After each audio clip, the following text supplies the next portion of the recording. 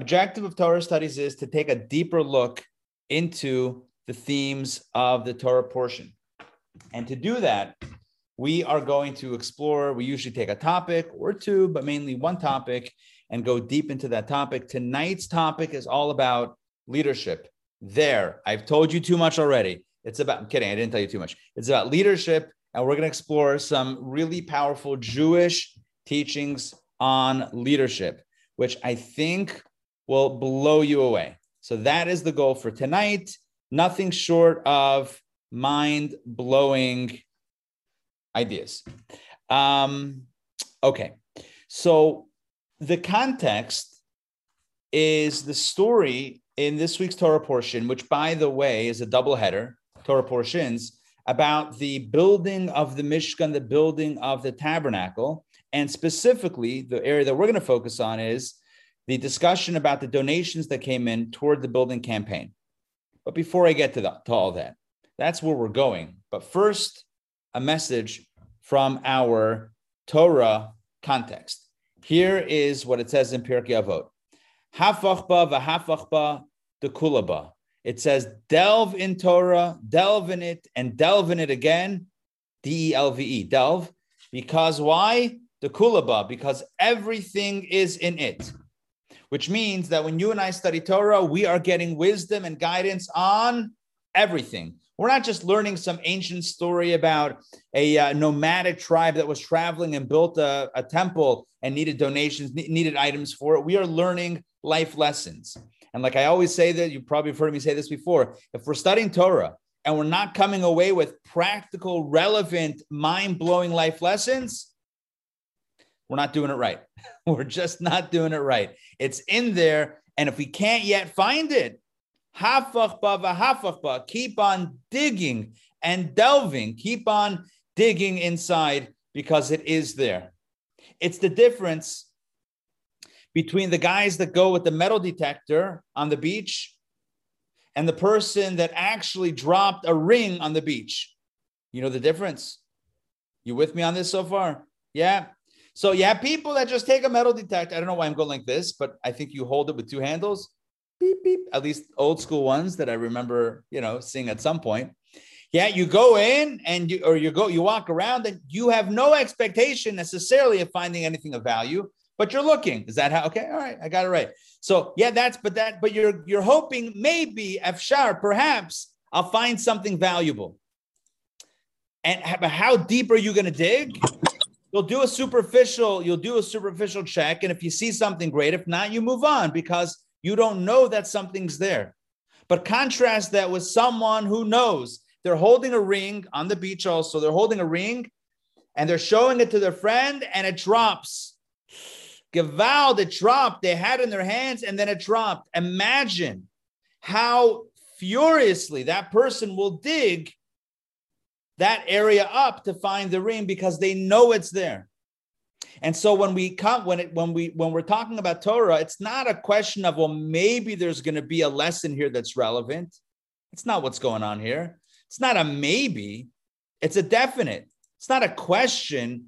It's an absolute certainty that there are precious diamonds, gems, gold, whatever you want to call it, precious lessons to be found.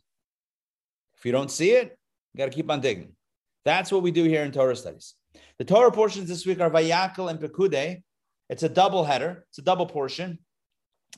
Vayakhel and Pekudei, as I said a few moments ago, speak of the building of the Mishkan. A few weeks ago, God told Moses what to tell the people about building the Mishkan, the tabernacle, the sanctuary for God. But in this week's Torah portions, Moses delivers the message and the people actually build it. Well, before you build it, you need materials.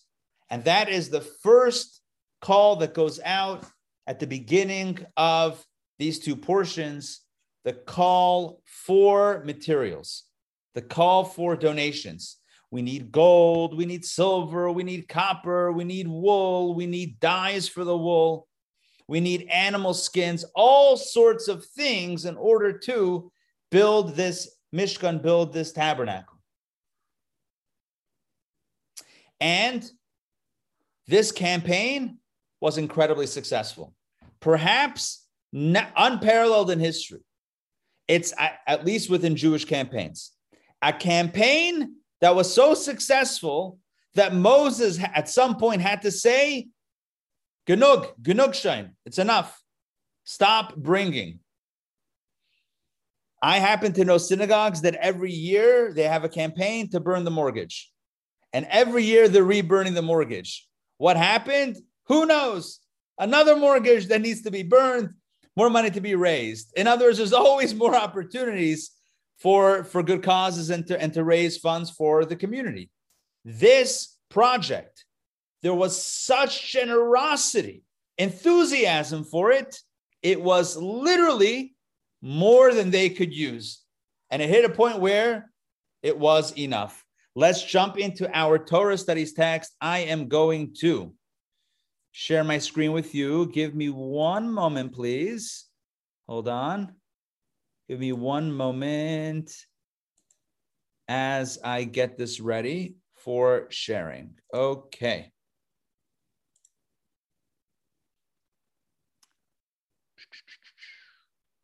Let me see if I can find it. This looks like it's this. Let's see if it is correct. All right. Can you guys see that? Do you see the little Vayakhel Pekudei number 10? Do you see that? Yes, thumbs up. All right. All right. Awesome. Good. I'm going to make it a little bit bigger just so we can all read it. All right, Ray. First of all, it's great to see you. Oh, and you know what? Before we go on, I meant to mention this in the beginning. I want to wish and dedicate this class in the honor and the merit of a refuah shlema of health and healing for Ray's sister, Leah Bas Chaya Rus, right? Did I get that right, Ray? Yes, you did. Okay. Your sister should have all the blessings that she needs, and indeed we should only hear good news. Also want to mention as well, special mention before we jump into the text and start studying, a mention of refuah shlema for Yosef Yitzchak ben Hinda Malka. Rabbi Lou, one of the local Chabad rabbis, is in the hospital. Again, he's been in the hospital a few times in the last few weeks, and so he needs a refuah shlema as well. So in the merit of our Torah study, indeed, may healing be brought to all those who need healing, especially the two very special people that we spoke about just a moment ago.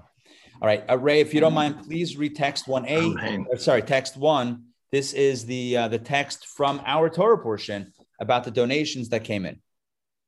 Then all the wise men who were doing the work of the holy came, each one from his work that they had been doing. And they spoke to Moses, saying, the people are bringing very much more than is enough for the labor of the articles that God had commanded to do. So Moses commanded, and they announced in the camp, saying, let no man or woman do any more work for the offering for the holy. So the people stopped bringing, and the work was sufficient for them, for all the work to do it and to leave over. Thank you. Thank you. So what we see here is that the people who are actually collecting and building the Mishkan tell Moses, you got to call it off. You got to call off the donations because there's so much being brought in. It's more than what we can use. And indeed, Moses calls it off. So that's the first point that we have in today's discussion, is that there was a very, very generous response to the call for donations for the Mishkan. It's in this context that we read the next part of the story, which is really the main focus of today's class. And that is regarding the Nesiim. The Nesiim were the tribal princes. Basically, each tribe had a leader, one leader per tribe that represented the tribe. Think of it as perhaps like, I don't know, like states have a governor. So these were the governors, if you will, of the 12 tribes, 12 leaders, 12 princes, 12 tribal leaders that represented their tribes. And each of them was hand selected for the job. They, the Torah will tell us in a moment, which we'll see soon, they had not contributed at all for the Mishkan. And at this point, as soon as they realized that all of the materials have been donated, at this point, there's a bit of some effort that's put in by these tribal leaders. Let's go to the next page and pull this up for us to see. All right. Text number 2, the prince's gift. Let's see, who are we going to ask? Let's ask Paul. Paul, will you read, please, text number 2? And every man with whom was found blue, purple, or crimson wool, linen, goat hair, ram skins dyed red, or tachash skins, brought them. Everyone who set aside an offering of silver or copper brought the offering for God, and everyone with whom acacia wood was found for any work of the service brought it. And every wise-hearted woman spun with her hands, and they brought spun material, blue, purple, and crimson wool and linen. And all the women whose hearts uplifted them with wisdom spun the goat hair. And the princes brought the shoam stones and filling stones for the ephod and for the shoshen, and the spice and the oil for lighting, and for the anointing oil, and for the incense. Perfect. Thank you. So what we see here, the Torah enumerates all of the donations that were brought in. We heard before about the quantity of items, but these are the specific items that were brought in. We talked about the wool, the linen, the skins, etc., and silver and copper and gold and wood and all of this wonderful stuff. And at the end, it mentions the Nesiim, the princes, right? The last 2 sentences, the princes brought the shoham stones and filling stones for the ephod and the choshen. That's essentially the breastplate and the straps of the breastplate, the 12 gems that were utilized by the high priest in the breastplate that he wore in the Mishkan, in the tabernacle. Okay, so that's what they brought, which evokes the question, why are they mentioned last? What's going on over here? And so the Rashi points this out, and Rashi bases it on a classic teaching of our sages in the Midrash, that what happened was the Nesiim, the princes, they had decided to wait until everybody else would donate what they donated, and that they were going to then give whatever's missing. That was their plan. Let me stop sharing for a moment and let's talk about the plan for a second, because we got to understand the plan. Their plan was that the general population should give what they give, and then the shortfall they're going to cover. That was their plan. That was their intention. But what happened was, as we saw before, the plan pretty much backfired, or I don't know, it didn't go as planned. Why? Because there was nothing left to bring. The people had brought everything. And so the Nesiim, the princes, had to scramble and pull together the shoham stones, the filling stones for the ephod and the choshen, and some anointing oil, whatever it was. That's all that they could bring, because everything else had been taken. The way our sages understand this is as a negative. It's a negative that the princes waited until the end to offer, to contribute what they contributed. Let's see this in Rashi. We're going to read Rashi, and then I will ask 4 questions on Rashi and on essentially what I just told you. I'm going to ask 4 different questions. And I want you to think of your questions, because maybe they're mine, maybe they're additional questions. And the more, the merrier when it comes to Torah study, because questions are part of the learning process. I'm going to pull up my screen again.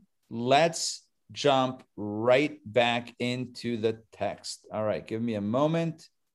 Let's pull this up. All right, Rashi. Here we go. We got, don't know what just happened there. Hold on. Uno momento, please.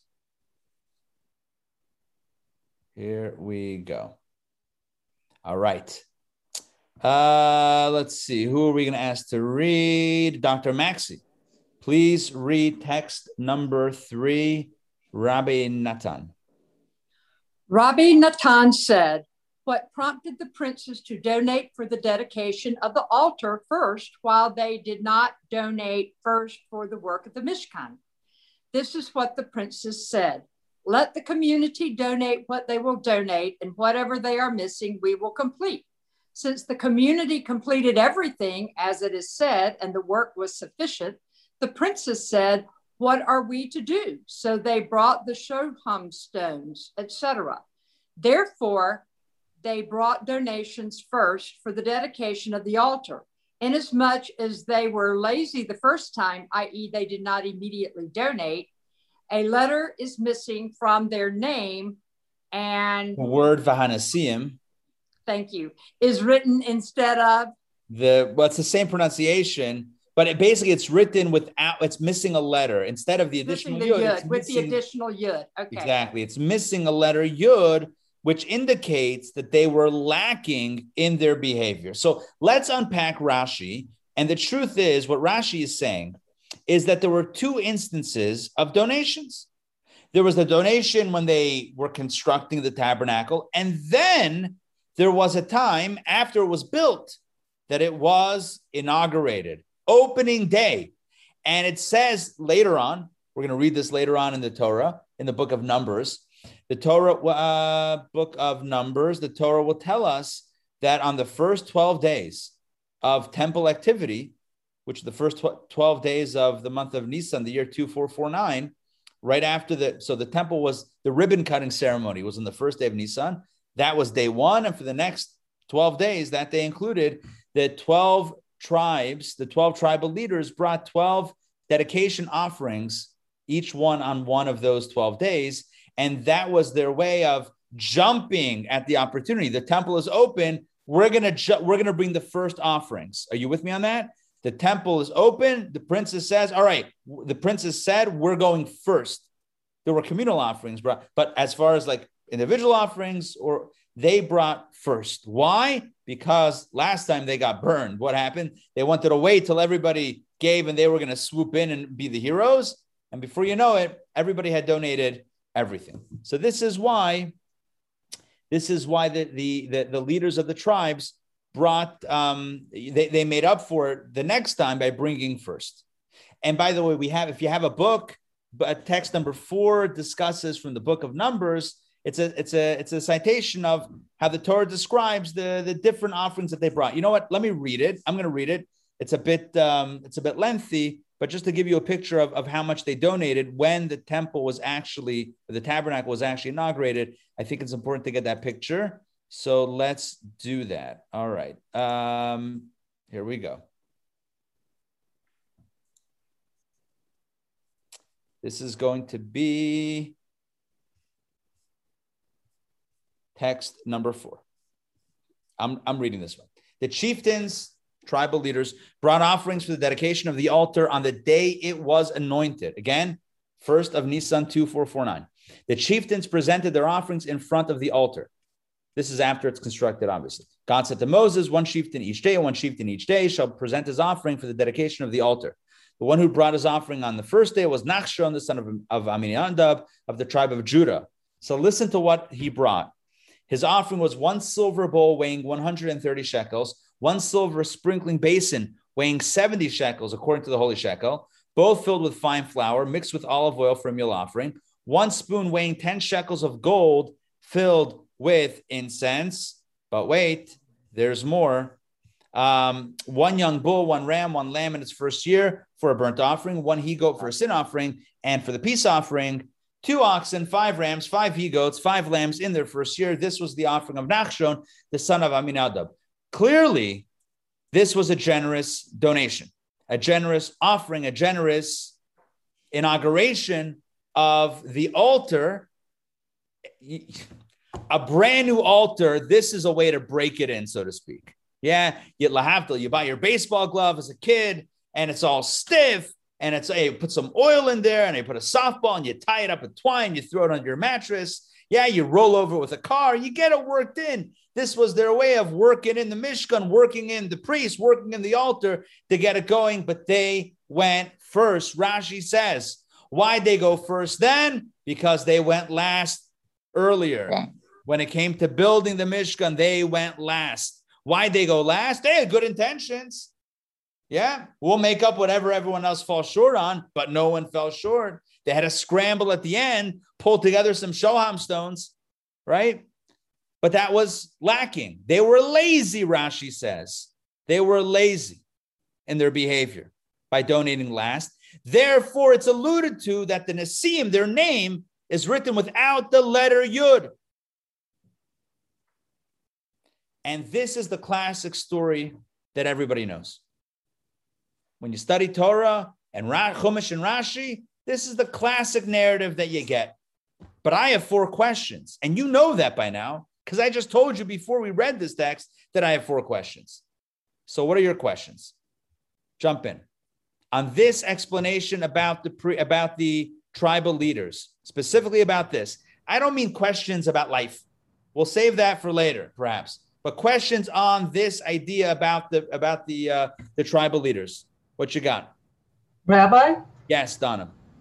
But I'm a little struck that I feel like the Hoshin stones are actually extra special. Donna's asking a great question. What do you mean they were scrambling? What do you mean they were left to the end? The Shoam stones are nothing to scoff at. It seems like that was a big deal. Excellent question. Good. Not one of my 4, but that's why I opened it up. We're going to answer it tonight. I will answer that. I mean, we'll address it. You'll tell me if it's an answer. We're going to address it. But excellent. Good. What else? What else? Let's get more questions up. The commentary says the princes were lazy. Yes. When they brought their offerings. So why should they be rewarded by being allowed to go first? Good. If they were lazy, then why be rewarded? I think the implication is because they were lazy the first time, it was a wake-up call that next time they're not going to be lazy. But I hear your question. Your question is, well, maybe they should be penalized. And who says they should go first? Right? Good. Okay, good. Excellent. More questions.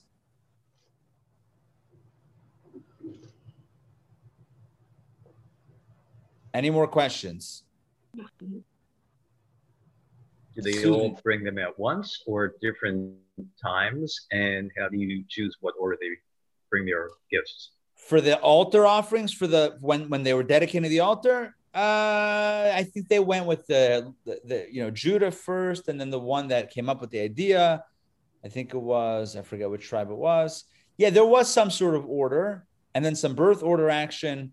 But I want to actually focus on this part of the story, like related to the donations for the building and them going last. Susan, I think you had a question. Yeah. Why is it such a negative that they waited until last? They said if there's a shortfall, we're going to make up for it. We'll make sure that it gets done. Beautiful, great question. So why are they lazy? Who says lazy? On the contrary, they were being very generous. They were willing to cover whatever was missing. Good. Yes, Bev. Don't forget to unmute. You got it. You're supposed to run to do a mitzvah. You don't wait around and see what somebody else does first. And then hold on. You're answering the question. I'm here for questions, not answers. I hear you. Good, but let's pile up the questions. Okay. Pile up the questions. More questions. Any more questions? All right. Let me tell you. Yeah, Adina Malka, you got something? Sold. I just sold you the painting. You raise your hand. Boom. The auctioneer is like, done. We gavelled. Psh. All right. No, you got something? I can't hear you. It seemed like by the leaders waiting, that it gave the people a chance to express themselves, for them to bring, like, because if the leaders had brought everything that was needed, then maybe the people would have been lazy. Oh, the leaders will take care of us. We don't have to do anything. Good. So let me phrase it in a question. So your question is, so why is the letter missing from their name? Why is this a bad thing? Good. I want to ask now the 4 questions that I have, and I think some of them will overlap. And I think also that there's a little bit of nuance with some new ideas that we will address tonight as well. Question number 1. Okay. Question number 1 of my questions is, so why did they wait until last to donate? What exactly was the rationale? We've speculated as to what the rationale was, but what exactly was their rationale? Number 1. Number 2, and this is the most basic question. I feel bad even asking it because it's so basic that it's going to be like, oh, it's such a question, like it's such an obvious question. You ready for the obvious question that's so obvious that no one asked it? It's so obvious that no one even bothered to ask it because you probably felt like you're missing something. That's why you didn't ask it, because you didn't want to seem like you missed something and ask a question that has an obvious answer, but it doesn't have an obvious answer. And it's a great question, but no one asked it. You ready? It said that the people brought everything. So why were the Shoham stones left?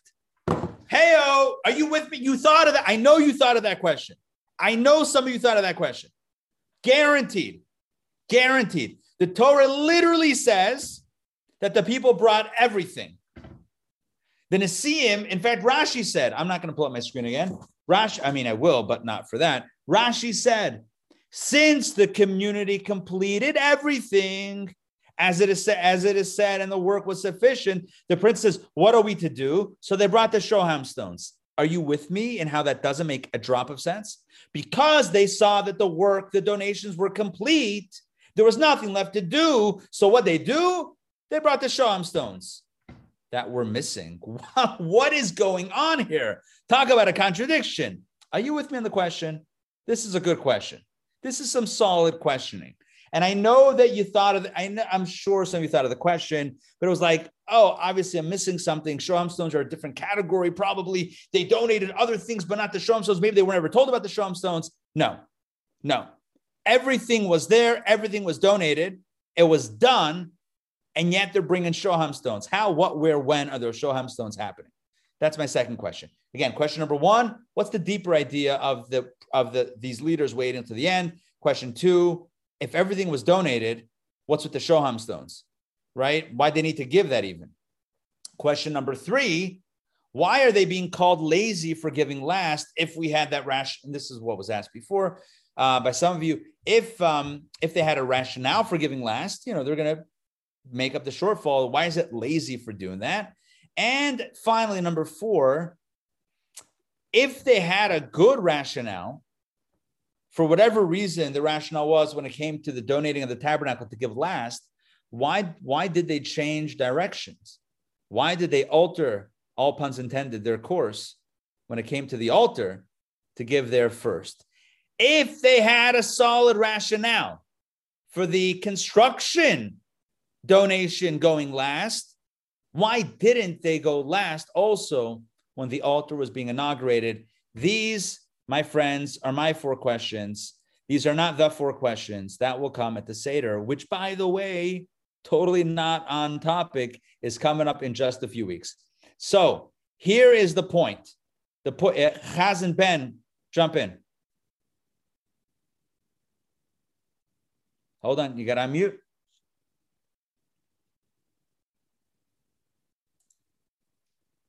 You got it? I just sent you a button to unmute. All right. So earlier it said,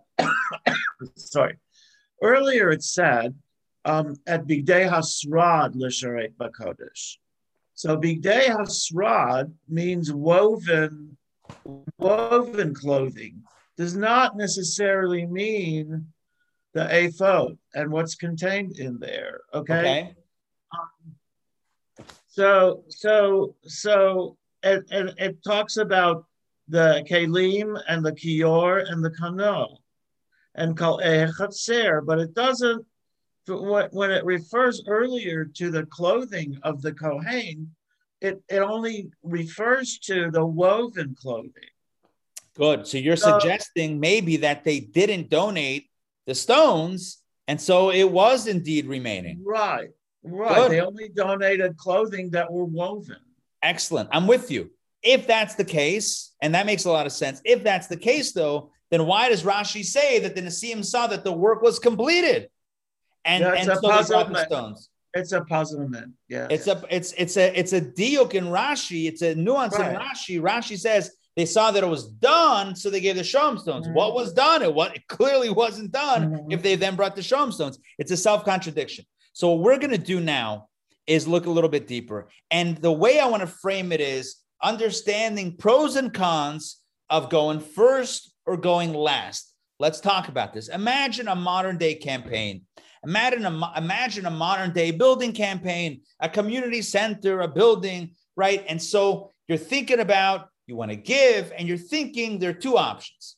Either you can give first, or you can pledge to give whatever is missing. So which is better? The truth is, each one, as I said a moment ago, has pros and cons, right? To go first, you can give a good energy, you can get the ball rolling on the project, but you may not necessarily know exactly how much is needed.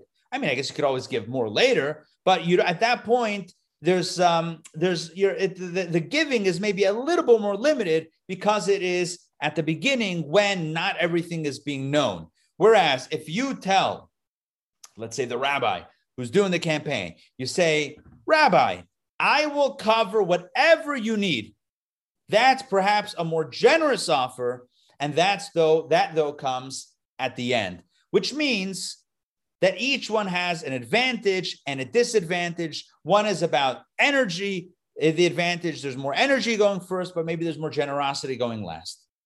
When it came to the Nesiim, to the tribal princes, they could have gone first for the donation of the tabernacle, the Mishkan building. They could have gone first. They could have gone last. It could have gone either way. But this was the rationale of the princes. The princes felt, and somebody mentioned this before, and I don't remember, and my apologies because I don't remember who mentioned it. But the princes had another element. If it's just about giving, there's an advantage going first or last. But there's another element here, the princes felt, and that is leadership. What does it mean to be a leader? And so the Nesiim, the tribal princes, they read up all the great leadership books. They listened to all the leadership podcasts. They went to the leadership seminars. They stepped on hot coals and spent $70,000 on a weekend. And I'm joking, obviously. And what they came away with was the following: that the greatest form of leadership is not thinking about yourself and being there for the others.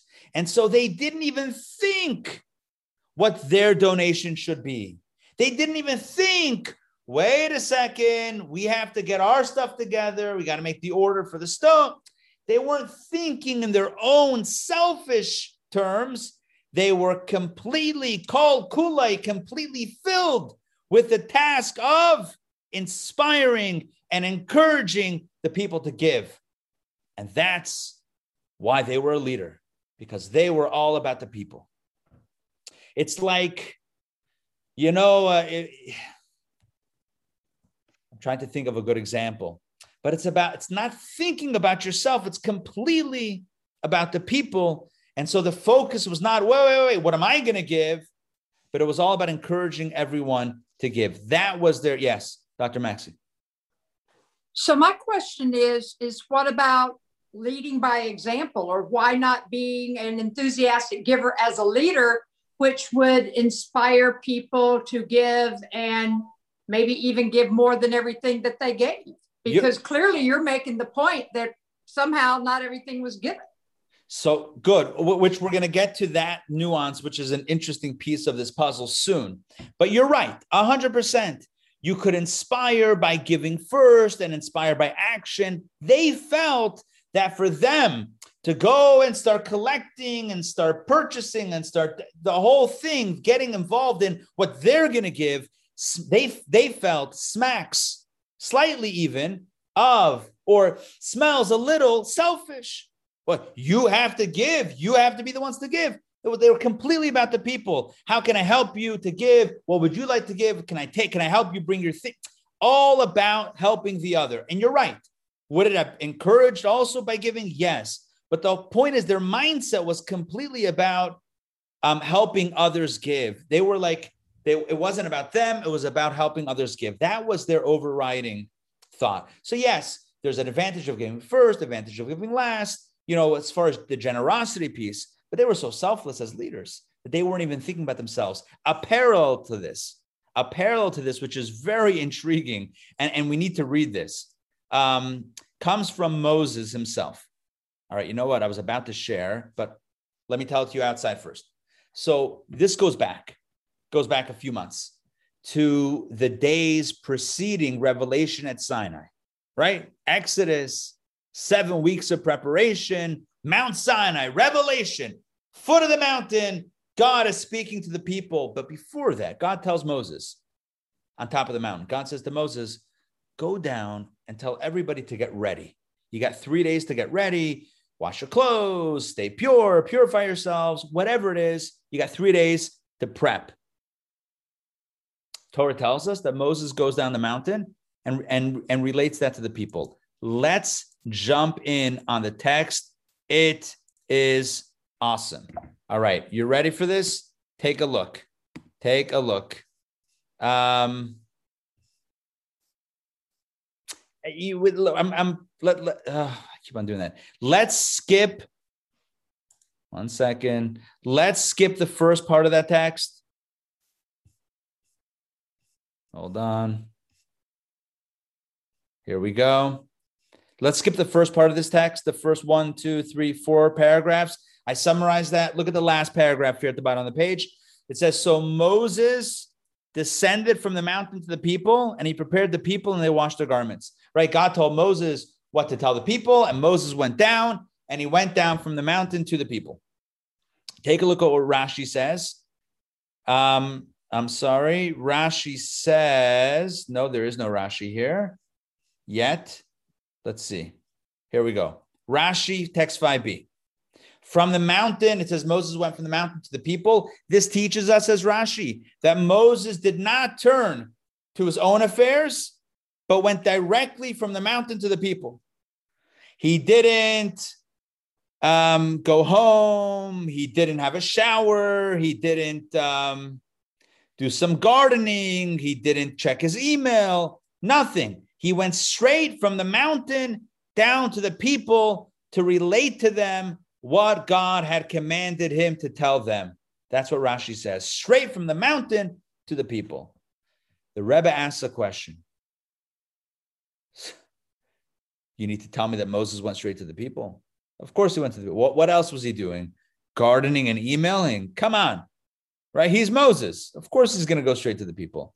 So the Rebbe explains that there's a much deeper meaning here.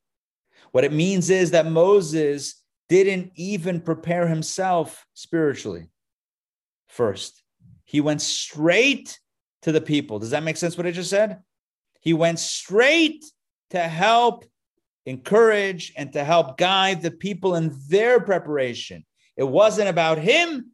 It was about the people. That was his mark of leadership. Take a look once again at the Rebbe's insight on this. Text number 6. Seemingly, we can ask, says the Rebbe, what is so exceptional about the fact that Moses didn't take care of his own needs before carrying out a God-given mission to the Jewish people? The answer is this. Not taking care of his own needs means not only that he didn't take care of personal material needs, but that he didn't even take care of the needs pertinent to this very mission, his spiritual preparations for receiving the Torah, including and specifically rendering himself fit to receive the Torah from Mount Sinai. He did not busy himself with personal preparation for receiving the Torah, not the physical stuff, the spiritual stuff. Rather, he went straight to help the people get ready for this experience. This is the sign of a leader, not thinking about themselves, thinking about those whom they are serving. And one therefore could very well understand what was the rationale of the Nisim, of the princes that did not donate till the end. What was their thought process? It wasn't so much, we're going to ride in on a, swoop in. They didn't have a savior complex saying, we're going to save, and rescue the project after it falls short. That wasn't their thought. Their thought was, let's help the people. We're here for the people. Let's help the people donate. Let's help them understand how to donate, what to donate. It was all about the people. At the end, it turns out, and their thought was at the end, they're going to give. That was their thought, but they weren't that planned out about it because the focus mainly was on those who they were serving. So this explains their thought process. It wasn't so much about the value of generosity at the end as much as it was simply not thinking about themselves. What's the line about humility? Humility is not thinking less of yourself. It's thinking of yourself a little bit less, right? It's not thinking like I'm a good for nothing. That's not humility. That's not true. What is humility? It's not thinking about yourself so much. So they didn't think of themselves, which then begs the question, so what was wrong? It sounds very altruistic. So why is there a letter missing from their name? Why are they called lazy? Seems like none of the above. Seems like they were following in the lead that Moses had set, the template of leadership that Moses had set forth for everyone, for all time. They were following directly in that path.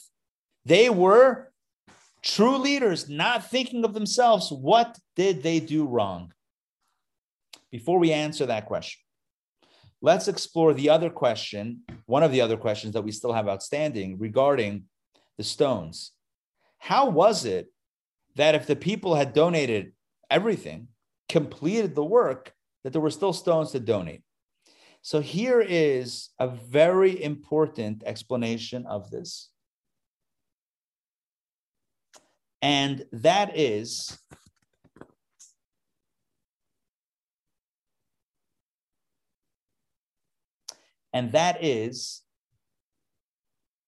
one second. The point that I just shared with you, let's do a text. Let's see this inside. It's beautiful the way the Rebbe writes this in his explanation. There you go. Text number 7. Donna. Yes, please unmute and jump right in. Text number 7. The prince's first concern was to get the community to donate as much as they could. Only then did they start thinking about their own contribution for the Mishkan, at which point they brought the Shoham stones. So again, it's not just that they were saying, oh, we're going to ride in and save the project when it falls short. They weren't even thinking about themselves. They weren't thinking about their own contributions. They were being selfless. They were thinking about the people.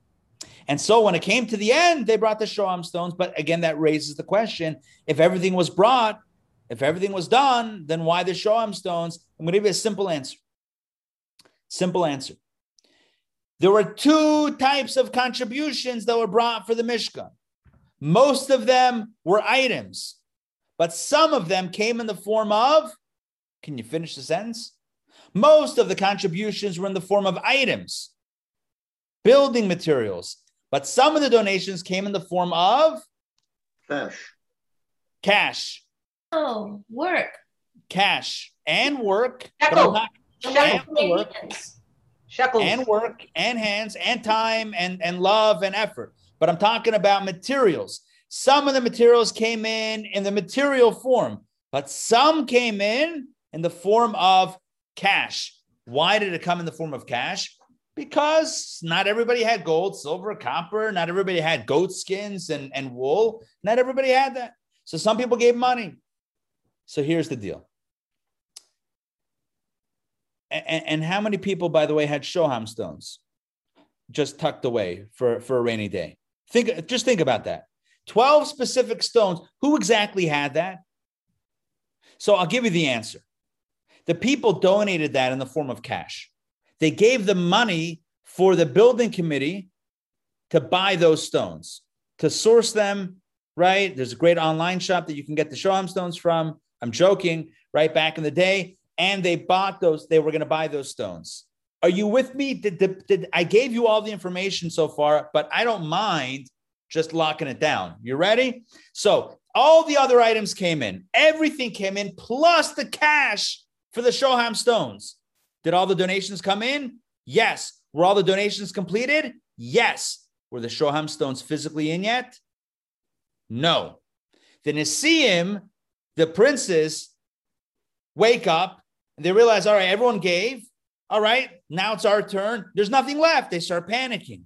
The only thing that's not physically in yet, in its final form, are the Shoham stones, because it's in the cash in the coffers to buy the Shoham stones, to order it. So they tell the temple, the building committee, don't buy the stones with that money.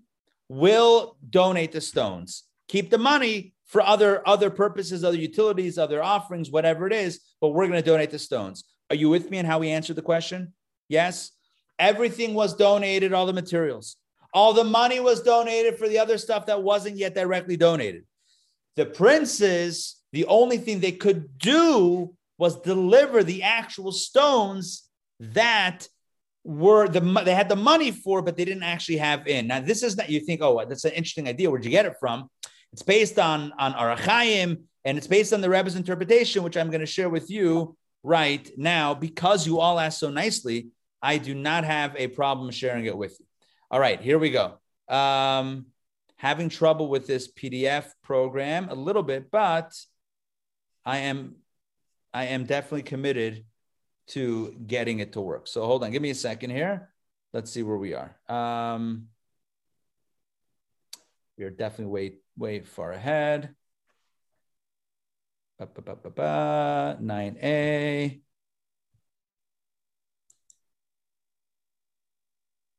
Here we go. The Rebbe says, when we say the community completed everything and the work was sufficient, we mean this. Even for items from the 13 special materials that they did not have on hand, right? In other words, even like the stones, where were they going to get the stones from? No one had them, right? Even the things they did not have on hand, the Jewish people met the need by donating lots of silver, etc., including the amount. That means money, kesef, money, including the amount necessary to purchase the shoham stones and the filling stones, etc. So again, they donated not only the items, but the items that didn't have, they donated the cash value to purchase those items. All right. Now I'm going to stop sharing once again and continue the narrative. So what happens? We've now answered a bunch of the questions, but we're still missing some core ideas. We explained so far what the Nesiim, what the leaders were thinking. They weren't thinking about themselves. It was all about the people. They wake up, Gavald! It's all been donated. Good news is they don't have the stones in yet. They have the money, but they don't have the stones. So they say, all right, hold up, keep the money. We're going to give the stones. Make sense so far? They donated the stones. The question is, so what did they do wrong? What did they do wrong? What did they do wrong? So their donation wasn't really a donation because they didn't fill a need that was a real need. Because the money was already there for the stones. So although they gave the stones, it's not like without them giving, the stones wouldn't have happened. You with me on that? They had the money to buy it. They were one click away from purchasing those stones. They had the money. It was all donated. It's one, it was in the cart. It was in the shopping cart. Just one little, they're ready to go. But it hadn't come in yet. So they donated the stones. The Nesiim, the princes donated the stones. So did they fill a need? Not really. I mean, they gave the stones, but not really a need.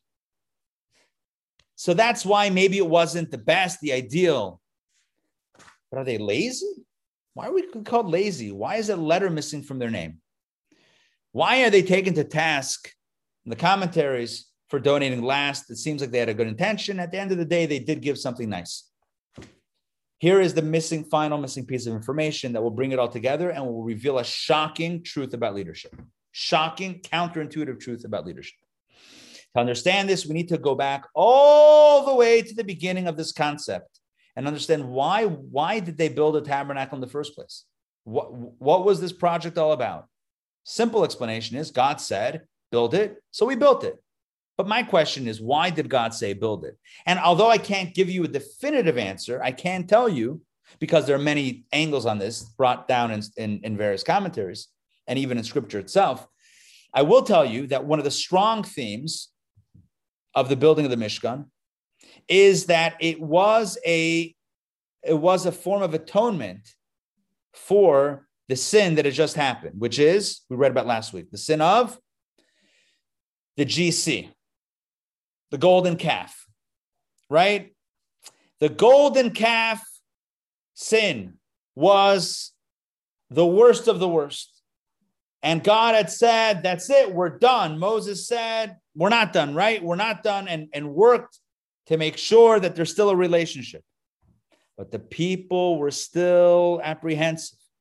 The people were still concerned that maybe it wasn't still 100% close like it was before. The relationship wasn't 100% like it was before. God said, all right, build this Mishkan, build this tabernacle, and I'll dwell there. And when I'm there with my divine presence, with the miracles that came along with the tabernacle, you'll know that I am back. You'll know that I am with you. Are you with me on this? That's why, according to some commentaries, God commands the Mishkan on Yom Kippur, the Day of Atonement. God says, you are forgiven, now build a Mishkan. Now build a tabernacle. And in the building of the Mishkan, the building of the tabernacle, you will see the embodiment of the atonement in the form of me coming back down to earth in this space. And you will know that once again, I am with you and I'm back and we're good. There was a sense of urgency in building the Mishkan. There was a sense of urgency in building this tabernacle, because until the tabernacle was built, until the divine presence, the divine fire came down on the altar, no one was fully certain that God indeed was back with them. Are you with me on what I'm saying? There was an anticipation.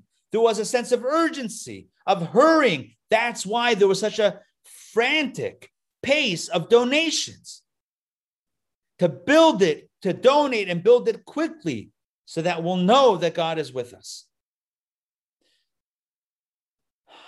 Throughout the 7 days before the temple, before the ribbon cutting, Moses inaugurated the temple pre-inauguration for 7 days. The book of Leviticus, this is discussed. Moses trains Aaron, his brother, the high priest, and his nephews, the priests, how to do the service. For 7 days, there's training. And for all 7 days, they're doing stuff on the altar, but the divine presence has not rested. The divine fire has not come down.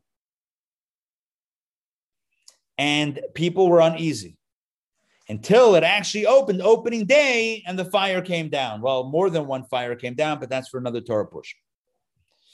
Okay? So that's when it was clear that God was with them. Sense of urgency. Can you imagine how the people felt?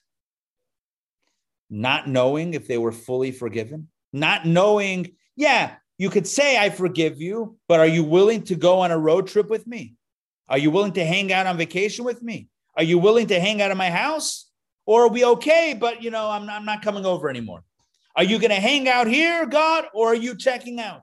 That was what was at stake here with the building of the Mishkan. The Rebbe says, to alleviate the concern of the people, this underlying dread, the fear, the uncertainty, are we forgiven or not? The princes should not have been they should not have been consulting their manuals of leadership. Oh, a good leader is selfless, lets the people go first, doesn't focus on self. That is not what they should have been consulting. The leader should have known what is most important to the people right now, and that is getting the job done more quickly.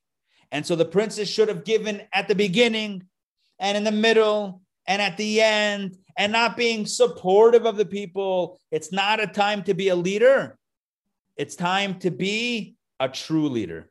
And I hope that difference is coming out.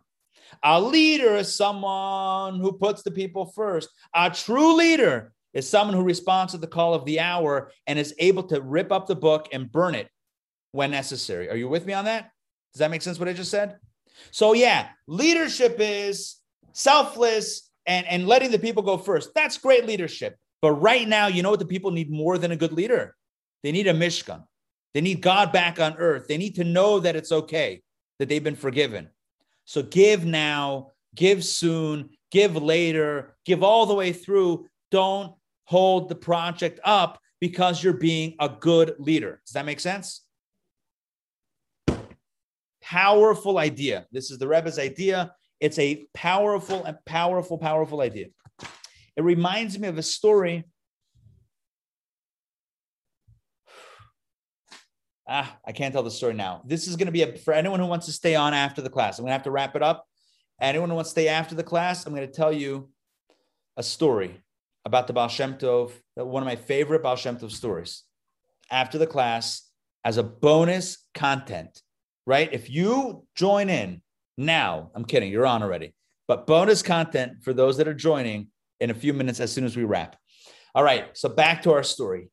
This explains why the Nisim, why the leaders are considered to have made a mistake. They were thinking about themselves, but wait, they weren't thinking about themselves. They were thinking about the people. Yeah, because they were trying to be leaders. That means that they were thinking about themselves being leaders. Are you with me on that? You can be selfless and be selfish.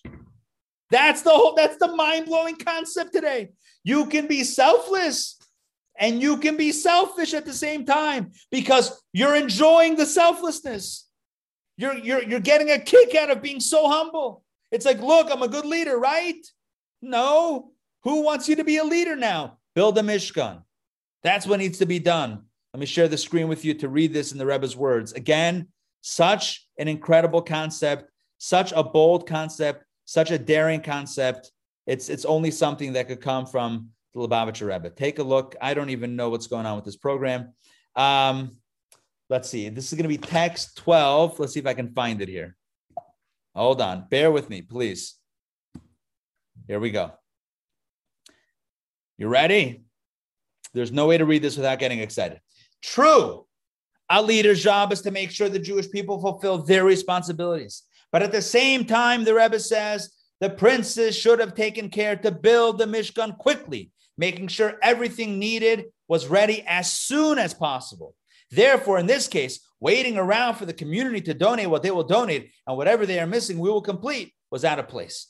Precisely because they were leaders, even as they encouraged the Jewish people to donate as much as they could, they ought to have simultaneously hurried to bring their own gift so that the Mishkan could be completed as soon as possible. Letting the people go first in this case was a mistake. In their desire to be good leaders, they dropped the ball.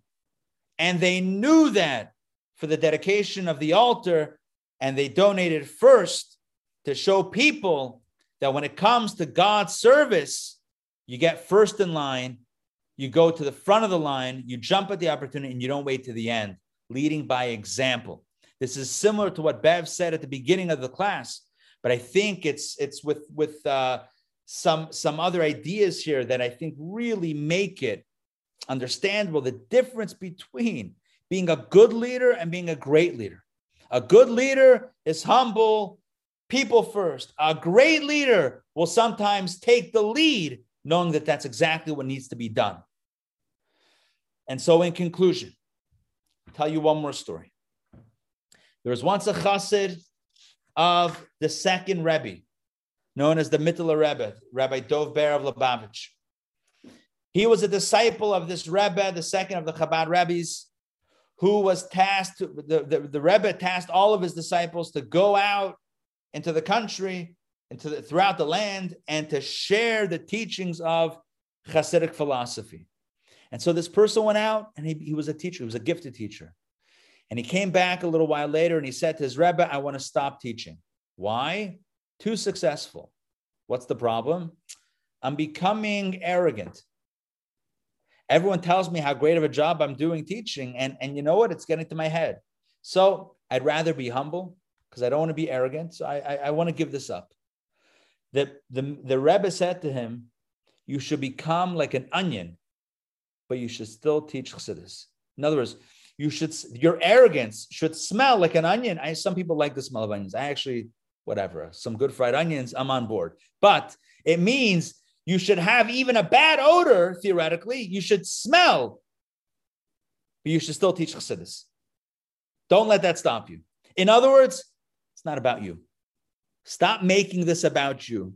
The Rebbe told so many people, these great, you can't make this stuff up.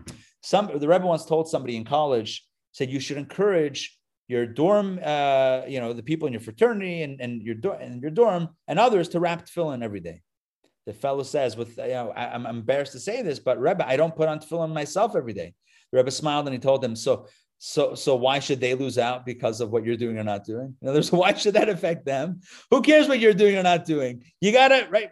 So and I know the point may seem to be going back and forth, but the point is, it's not about us. It's not about us and the manual and this manual, that manual. It's not about us having too much ego or too much humility. It's about getting the job done that's right in front of us. What's the task that's set before us? To make sure that this person puts on tefillin, that's what I need to do. If I'm putting on tefillin myself, irrelevant right now. This person, this year needs to put on tefillin, lay tefillin with him. Only the Rebbe could come up with that approach, right? So you're a prince, you're a leader, a tribal leader back in the day, some 3,300 years ago. And you tell yourself, as a leader, I should really let the people go first. And the Rebbe says, Rashi says, the Rebbe explains, that's a mistake. Because why are you making this about you? You want to be a good leader, so you're letting them go first. It's not about you. Not in your arrogance, not in your humility. It's not about you at all. It's about the task at hand. The people are anxious. They're sitting on pins and needles, if that's the right expression, right? They don't know what's happening. They don't know where they're holding. Get the Mishkan built so there's clarity. Bring them some relief to the tension. And so here's the message for all of us. All of the manuals are good. All of the rules are important. But sometimes you have to know when to break the rules. Sometimes you have to understand the spirit of the law and not just the law itself. Yeah, what's the spirit of good leadership? It's about the people. Sometimes the people don't need you to be a leader.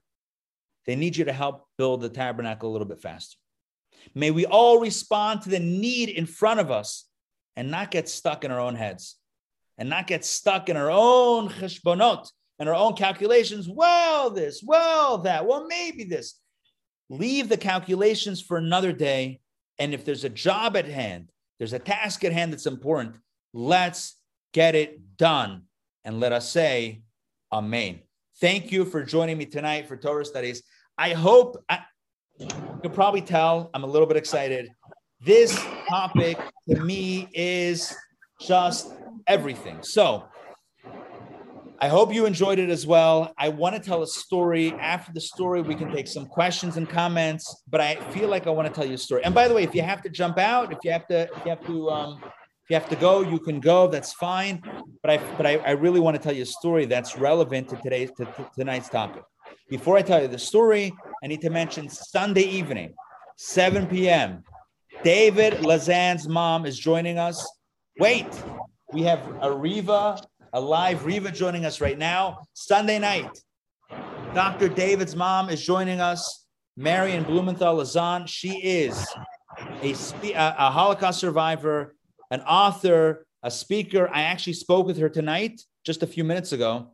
And I asked her, how many people has she shared her story with around the world? And she gave me a number that blew my mind. I said, I've heard that it's 1 million. Is that correct?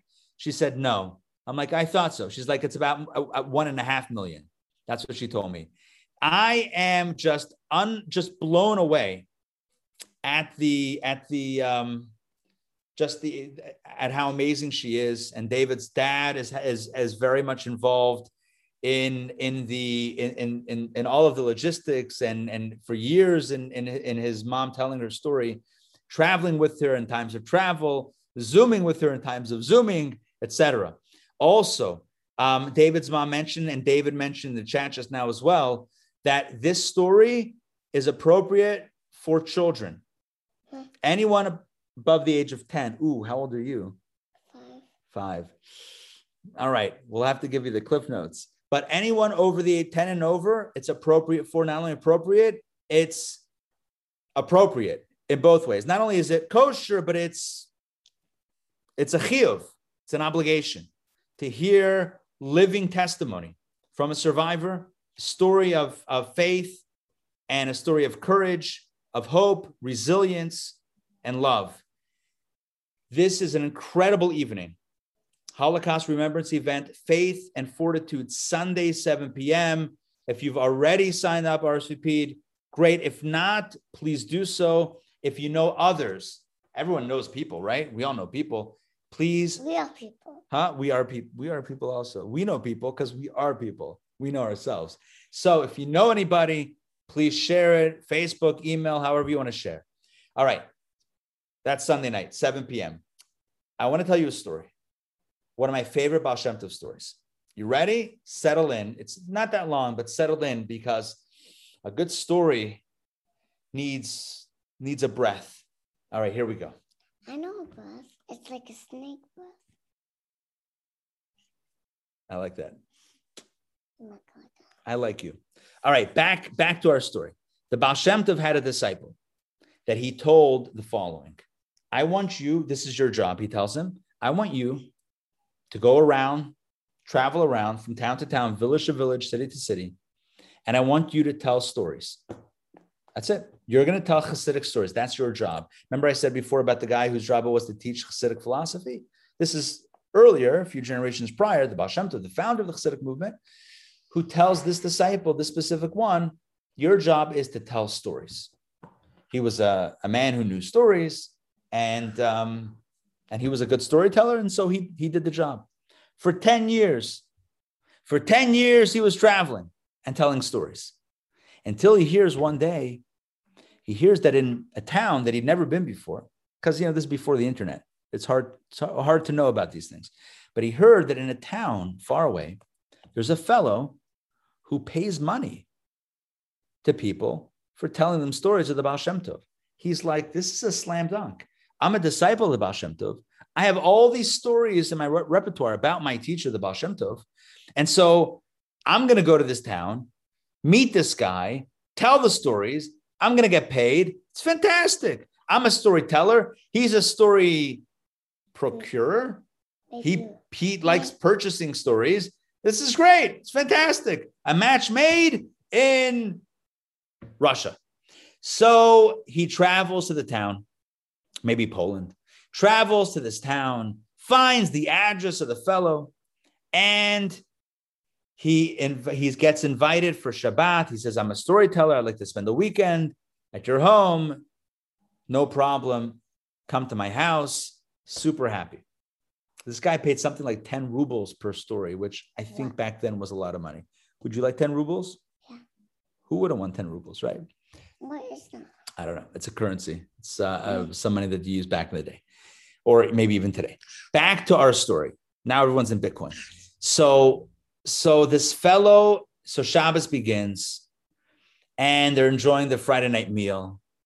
And they're all around the table, and they do kiddush and hamotzi with the wine and the challah, and they have a first fish course. It's wonderful. At a certain point, the host turns to the guest, Rabbi storyteller, and says, Reb Story, go tell a story. Tell us a tale of the Baal Shem Tov. And at that moment, all of his stories, poof, disappear. He cannot, this is a guy that had hundreds of stories. He cannot, for the life of him, think of any story. He's stuck. He panics. He apologizes. He says, I'm sorry. The host smiles and says, don't worry. You're okay. It's fine. Tomorrow's another opportunity. Enjoy the meal. Next day comes, prayers in the morning, and then lunch. Same deal. Everyone's around the table for lunch. At some point, the host turns to the storyteller and says, we'd love to hear a story. The man had stories ready. After last night, he had stories ready, but at that moment again, everything disappeared. His mind went blank for the second time. He apologized profusely. The host says, don't worry, we have more opportunities. Comes to the third Shabbat meal, the meal that we eat between Mincha and Ma'ariv toward the end of Shabbat, Shalosh Shudas, the third meal. And again, they sit down and they have a light fare. They're eating. And before long, the host turns to the guest. Will you share a story? And once again, the stories are gone. And now Shabbat comes to a close. And now it's time for Havdalah. And Havdalah is happening. And it comes and goes. And the man says, I apologize, but I tried 3 times. And I can't recall the story. And the host says, listen, it wasn't meant to be. And then as suddenly as the stories vanished, one story popped into his mind. One single story. He says, you know what? I just thought of one. Let me share it with you. The story pertains to my teacher, my master, the Baal Shem Tov. The Baal Shem Tov once traveled with 9 of my fellow students totaling 10, a minyan, traveling to a certain town. And as was his way, he would tell Alexei, the wagon driver, turn around, turn around, turn around. And he turned around, and the horses went on their own. Kfitzat haderech, a shortening of the road. Those of you that were part of the Kabbalah, the future class, know this. In the first session, we talked about the kfitzat haderech, the shortening of the road. Miraculous warp speed travel. And before long, we found ourselves in this new town, unfamiliar. 10 of us, including the Baal Shem Tov. And we arrived in the Jewish village, and the streets were empty, not a sign of movement at all. All the houses were dark, and we were wondering, are there any Jews even that live here anymore? Baal Shem Tov was confident, walked over to one house, and he knocked on the door. There was no answer. He knocked louder. On the other side of the door, they could hear furniture being shuffled, dragging benches, tables, bookcases being dragged around. And suddenly the door opens a crack, and then it opens all the way. And the host says, quickly, quickly, you guys are meshuggah, you guys are crazy. Come in, quickly. He slams the door, locks it, and puts all the furniture back. And at this point, everyone is wondering what's going on. And the fellow says, are you crazy for traveling now? Are you out of your minds? 10 Jewish people traveling in the middle of the town? Don't you know? This is Easter weekend. And on Easter weekend in our town, the bishop, who's a fierce anti-Semite, a fierce Jew hater, he gets up and he riles the town to loot and pillage the Jewish neighborhood. He incites a pogrom. Every year on this weekend, a pogrom is incited. And all the Jews go into barricade and hiding to try to escape the wrath and the brutality of this pogrom. That, hence the barricade, hence all the dark houses, hence people probably went out of town or were hiding somewhere. The Baal Shem Tov is unfazed this whole time. The students are a little bit nervous. The Baal Shem Tov is unfazed.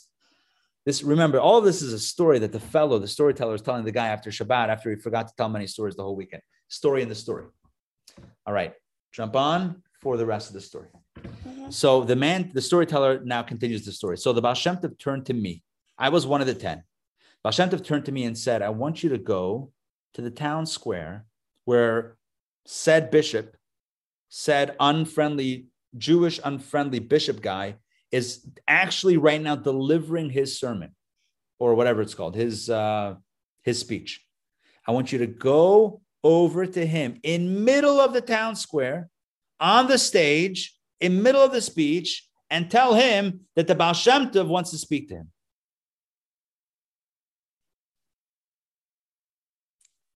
He was very nervous. But how do you turn down a mission from the Baal Shem Tov? How do you turn down a mission from your spiritual guide, the Baal Shem Tov? Baal Shem Tov said to do it, you do it. So the man heads out with fear to the town square, and he sees the bishop on the stage, and there's such commotion. I mean, there's such everyone's so enthralled by the bishop's fiery words, by the fiery sermon, that no one pays attention to this guy who striding toward the center of the town square. And at a certain point, he ascends the stairs of the stage. And at that point, everyone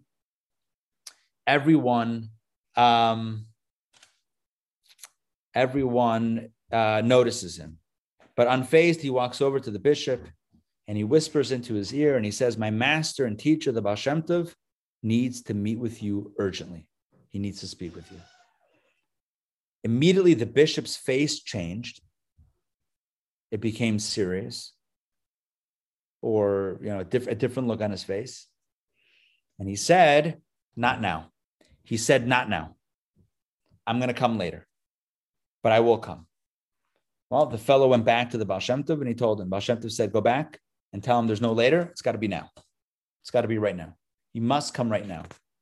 So he returns to the center, turns to the square, goes over to the bishop,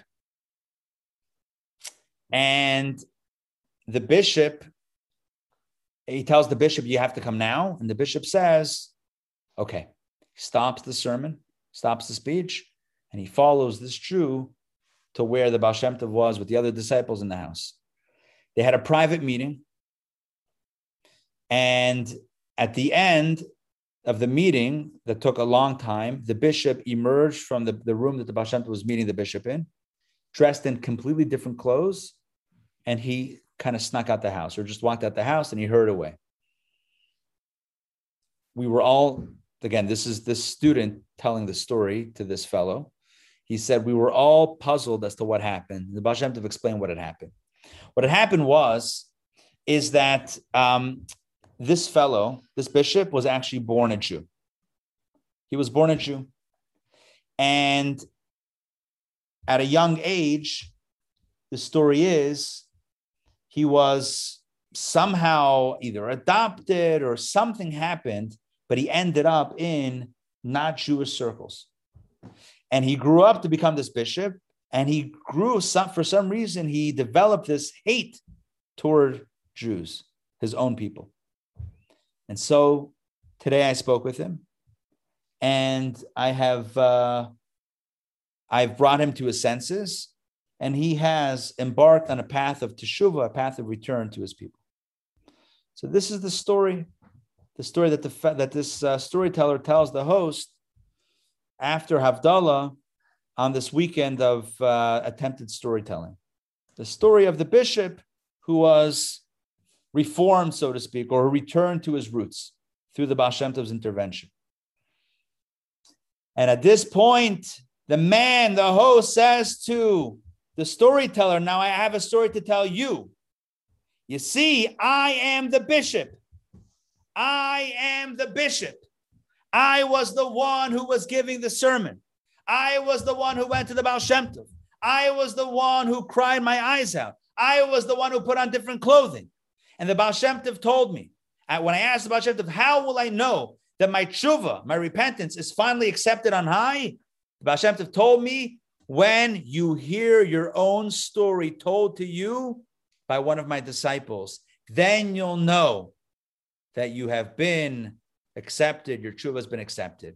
When it comes full circle, when you hear your own story being told to you, then you know that your tshuva has been accepted. That's why I've been paying for stories all these years. I've been paying people to tell me stories about the Baal Shem Tov because I've been waiting to hear my story. When you came for Shabbat, I recognize you. You were the one that spoke to me on the stage in the town square. I had the conversation with you. You didn't recognize me, but I recognize you. And so I was so happy when you came, when you couldn't remember the story, though. I knew why you were here, to tell me my story. But when you forgot the story, I was heartbroken. Maybe my tshuva, maybe my repentance wasn't accepted. But there was another chance. But when you forgot it by lunchtime, again, by the second meal, I was again despondent. When you forgot it the third time, I gave up hope. I thought perhaps I will never be worthy of God's forgiveness. I got this close, but maybe not. But now that you've told me my story, after Havdalah, now I know indeed that God has accepted me back and God has accepted my full repentance, my full tshuva. My friends, can you imagine the anxiety of anticipation that this fellow had been living with for all these years, not knowing if he was fully embraced by God Almighty, waiting for that story, his own story, to be told to him, to know that yes, it's good and he's good. And in a similar way, what we explained tonight was the people were waiting with anxiety and anxious anticipation. When will the tabernacle be built and when will God's presence come down to earth, to know that indeed God had forgiven them completely and they were okay. And so for the tribal princes to hold that back from the people out of good leadership, textbook leadership, according to the commentaries, it's a crime, which is why the letter, Yud, the divine letter, is taken out of their names as written in scripture in this story. My friends, now you know the rest of the story, so here's the good news. Here's the good news. God loves you. God cares about you.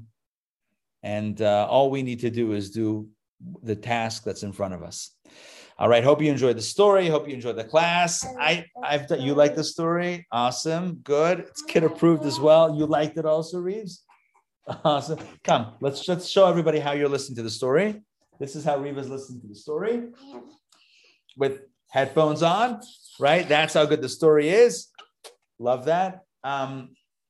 Folks, I'm going to jump off. I know we didn't have much of a chance to have a schmooze, but please forgive me. It's a little bit late and I've got to run, but I felt like I really wanted to share that story with you. Don't forget Sunday night, please spread the word, Faith and Fortitude with David's mom, Marian Blumenthal-Azan, not to be missed. Otherwise, have a wonderful week, the rest of the week. Shabbat Shalom. Take care, everybody. Stay healthy. And refuah shlema to all those who need it. Take care, everybody. Bye, everybody.